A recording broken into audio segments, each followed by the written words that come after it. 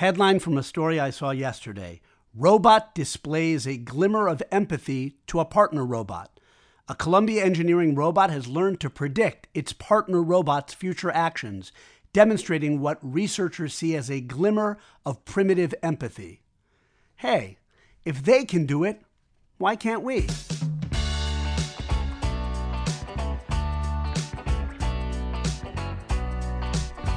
Rabbi E in 3, 2, 1. Shalom, everybody, and welcome to Rabbi E in 3. I'm Rabbi Yosef Edelstein, Rabbi E for short, and this podcast is a short burst of Jewish wisdom to elevate and illuminate your life. So you can check out for yourselves the details of that Columbia University experiment with robots. I have to admit that AI, artificial intelligence, kind of scares me, but I am grateful that it gave me the idea for this episode. So here's our question. Do we encounter empathy in Jewish sources? And can or should it play an important role in our lives as human beings and as Jews? The answer is emphatically yes. First off, how do we define empathy? So here's one kind of wordy online dictionary definition. Quote, the action of understanding, being sensitive to, and vicariously experiencing the feelings, thoughts, and experience of another without them having been communicated explicitly. Here's a shorter Oxford definition. Quote, the power of projecting one's personality into the object of contemplation. Well, obviously, empathy is very closely related to sympathy. But while sympathy may involve understanding and to some extent sharing another's feelings, which, by the way, is pretty awesome and special in our world anyway, let's be clear about that, empathy goes one step further, imaginatively entering into what a person is feeling and actually experiencing the feeling itself on some level. Well, we see this trait of empathy vividly on display at the beginning of the second book of the Torah, Shmos, or the book of Exodus, from the portion, in fact, that we just read this past Shabbos in Shul. It's our first glimpse of Moses, Moshe Rabbeinu, as an adult, after he's been rescued from the Nile by Pharaoh's daughter and raised in the palace as her son, although knowing he was a Jew by birth, according to our tradition. He goes out from the luxury and privilege of Pharaoh's palace to witness firsthand the soul and body crushing toil of his enslaved Jewish brothers. But he does much more than just observe in a detached way. The Torah says, and I'm translating literally, he, quote, looked in or looked into their burdens, on which Rashi, great medieval sage, comments that Moshe, quote, set his eyes and his heart to be pained along with them. A perfect definition of empathy, far better than the other ones I quoted, if you ask me. The Midrash further explains that Moshe looked into the burdens and then he wept. And then he physically joined the Jews in their work while also thinking about practical, specific ways he could ease the burden of individual people. In other words, Moshe used empathy to unite himself with them both in feeling and then in action. Listen to Rashi's words. He set his eyes and his heart to be pained along with them. We see that empathy is really a conscious decision to turn and place one's attention into another person's reality or consciousness. Yes, compassionate emotions and feelings naturally will be awakened, but first it's a decision, a free will choice to think about, to enter the reality of and unite with another person. Clearly, this trait is a key to understanding Moshe's personal greatness, or the Torah never would have drawn our attention to it. The greatest prophet who ever lived, who Hashem chose to lead the Jewish people out of Egypt and bring the Holy Torah to them and to the whole world, showed tremendous empathy, far more than a mere robotic glimmer for his fellow Jews. You know, we don't always associate empathy with leadership, at least in the corporate sense, although now probably more than in earlier times. But to be the spiritual leader of the Jewish people, it's an essential quality.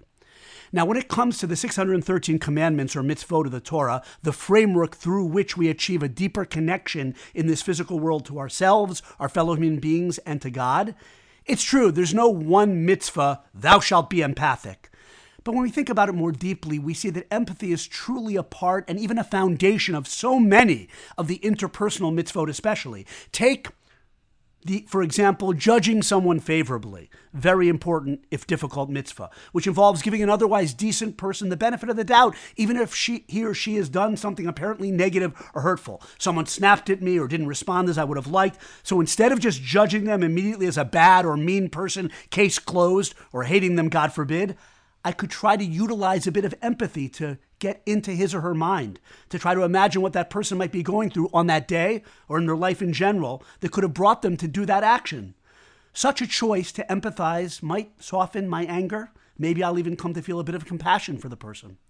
Or think of all the many individual actions that fall under the general heading of chesed, loving kindness, that supreme Jewish value which is one of the 3 pillars on which the world stands and which we truly need to strive to do every single day in big and quote-unquote small ways. Truthfully, there's no small kindness.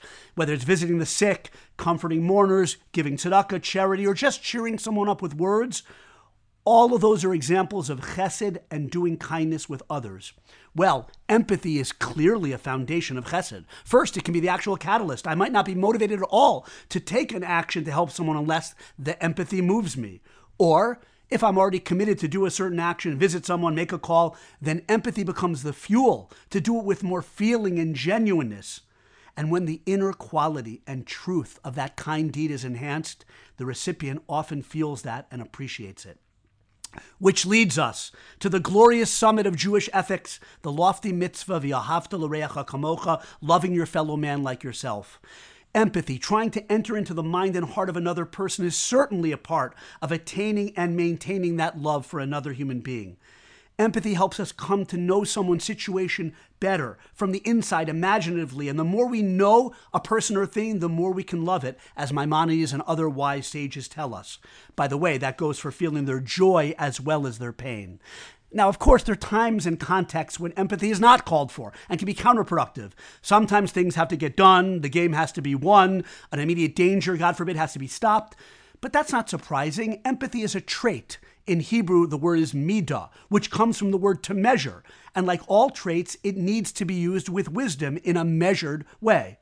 But I think we all can still use it in great measure. Can we go any higher? Can anything else be added greater than what we've already said about this noble quality? Well, just maybe. Empathy also happens to be a way of emulating Hashem himself, thereby fulfilling the great mitzvah known as v'halachta b'drachav, walking in God's ways, cultivating character traits of empathy, patience, and compassion. In the very same Torah portion at the start of the book of Exodus that we quoted before, Hashem prophetically reveals himself for the very first time to Moshe. Where? In a lowly shrub, engulfed in flames but not being consumed, the burning bush, a phenomenon which the Torah says Moshe turned from his shepherding to observe, another manifestation of his empathic quality, in a sense, and which the Midrash explains was meant to convey the message from Hashem that I am with the Jewish people in their lowly state. I feel their pain. I'm with them in their exile, suffering, and degradation. Hashem was expressing his own empathy for the Jewish people as he opened the dialogue with the person who, having shown that same quality of empathy, was for that very reason worthy to become their leader and would end up as Hashem's most faithful servant. There are many accounts of holy sages and scholars, even in our time, who could not bring themselves to read newspapers, not because they were uninterested in the world at large, but simply because they would take to heart, empathize with every person and every individual tragic story they would read, and it would become too overwhelming. Now, that's a degree of empathy that's beyond me for sure, but I know I can do better. Maybe I and you and we, every now and then anyway, can choose to follow in Moshe's footsteps and in the ways of Hashem, and set our eyes and heart to enter into the feelings of someone else and be pained or rejoice along with them. And when it comes to pain, we all know, unfortunately, so many people are having difficulties now, so there are countless opportunities to practice, including and especially with those literally closest to home, friends, roommates, spouses sharing our COVID-cramped apartments or homes. It just might mitigate the hate, lessen our impatience, help us judge them favorably, inspire us to do acts of chesed with them, and perhaps even come to love them. Wow. Then we'd really be living as human beings created in the image of God, using our real, not artificial, moral and spiritual intelligence on a higher level than even the greatest robots. Thanks so much for listening. Hear me next time.